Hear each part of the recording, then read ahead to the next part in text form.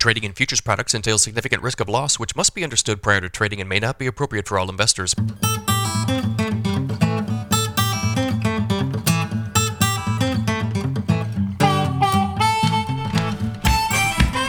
Good morning, everybody. It's Thursday, December 22nd, 5:37 a.m. Central Time as I speak here. March corn futures up 1 at 6.63 1/4. January soybeans down 3/4 cent at 14.80 1/4. March Chicago wheat up 4.5 at 7.72 1/4. March Kansas City wheat up 5.5 at 8.69 1/2. March spring wheat up 1 1/4 at 9.29. If you guys are listening on the podcast, appreciate it. If you're watching on YouTube, like, subscribe, comment. All of that stuff helps YouTube to help me to grow this channel. If you'd like some additional information from me, visit my website, www.standardgrain.com. Check out my premium subscription service today, guys. I send my premium subscribers a ton of information direct from me every single business day. Morning email goes out about 5:30 a.m. Central Time. In that email, you'll see every overnight headline you need to be aware of, charts, graphics, weather information, all of my grain marketing recommendations. My daily subscriber-only videos are part of this deal. Yesterday's video was titled Big Farm Profits, Grain Marketing Problem, ?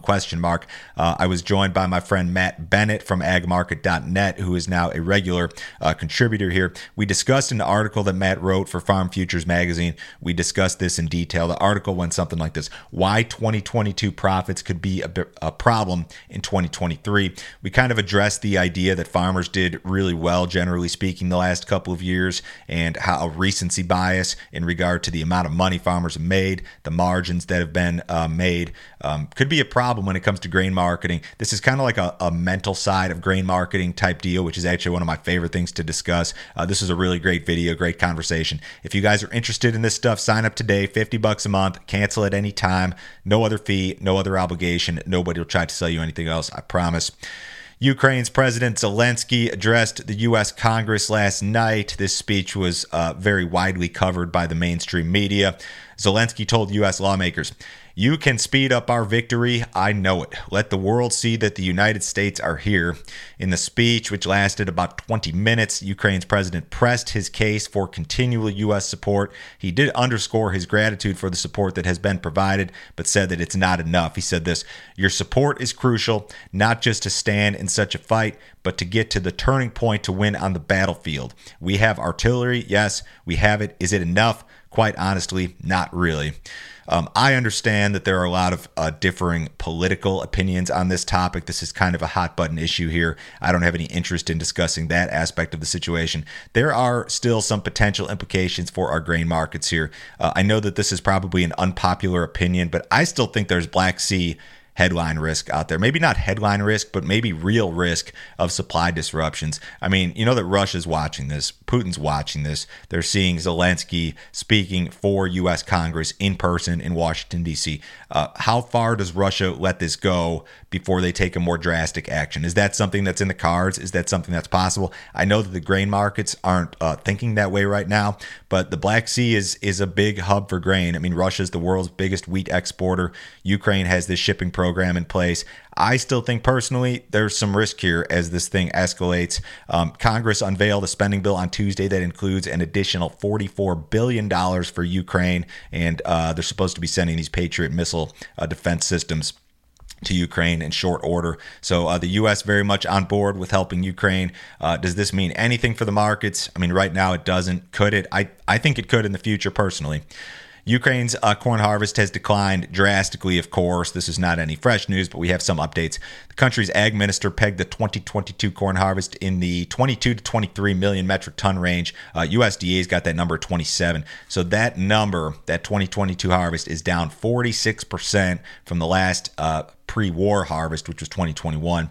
The minister said that a reduction in harvested acreage caused by Russia's invasion further limited production. He added that some corn acres could be harvested in the winter or spring months, which could result in reduced acreage next year. He said this: "Harvesting corn in winter means that the fields will not be ready for the spring sowing of corn, and this is another reason why there will be less corn. The fields will be sown with something else. I think there will be millions more of hectares of sunflower planting, first and foremost by reducing corn crops." So Ukraine's got big problems when it comes to production. We know that, but some more specifics here this morning.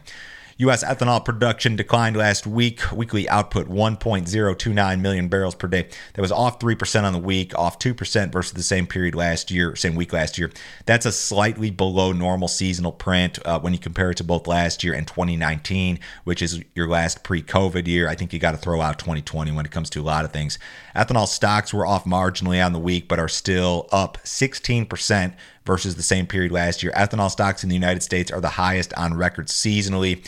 Implied gasoline demand is off about 7% versus the same period last year on average over the last 4 weeks. Again, some analysts think that maybe that gasoline data could be flawed due to the big increase in the export program this year. The national average gas price was $3.11 yesterday versus $3.30 the same date last year. Ethanol production margins are break even to maybe slightly negative in some areas of the Corn Belt and the Western Corn Belt in particular. Those margins in the Western Corn Belt are poorer versus central and eastern areas because of the strong basis levels. Got some snow moving across some areas of the country this morning. You look at the radar, parts of Kansas, Oklahoma, Colorado, up into Iowa, up into Wisconsin, parts of Illinois. It is very cold, and it's going to get a little bit colder, I think. So you've already got sub-zero temperatures in parts of, or probably all of Kansas, Nebraska, up into the Dakotas, parts of Minnesota. The expected lows for today, you're going to see lows, 5 to 10 below zero in Kansas, 15 to 20 below zero in Nebraska. You get out into Wyoming, Montana, 20 to 30 degrees below zero. So it's cold, and we've still got a lot of talk about winter kill in regard to the winter wheat crop. You are going to see a warm up Sunday, Monday, I think, is generally when this starts. And your 6 to 10, 8 to 14 day government maps actually calling for above normal precipitation, or not precipitation, I'm sorry, temperatures, above normal temperatures. But you've got a multi-day freeze event here. Will it impact the wheat crop? I don't know. And we're really not going to know the details of any damage for some time. U.S. stock market rallied on Tuesday and Wednesday this week. The S&P 500 gained 1.5% yesterday following a fractional gain on Tuesday. The Dow was up 1.6% or about 527 points. So do we have a Santa Claus rally going in the stock market? It's possible. It happens a lot around this time of year, this Christmas, New Year's time frame. We do have kind of a textbook downtrend that's been in place really for the entirety of the 2022 calendar year. The market rallied yesterday partially on news from the Conference Board. Consumer confidence index was up sharply in November following back-to-back monthly declines. So this particular consumer confidence index is at its highest level since April. U.S. equities are set for their worst annual decline since 2018, or since 2008, rather. This is the first annual decline since 2018. In 2018, we lost 4.5%. At yesterday's close, the S&P was off almost 19%. This would be the worst since 2008, when we lost 37% in the S&P. So bad year for the stock market. Here's an interesting statistic.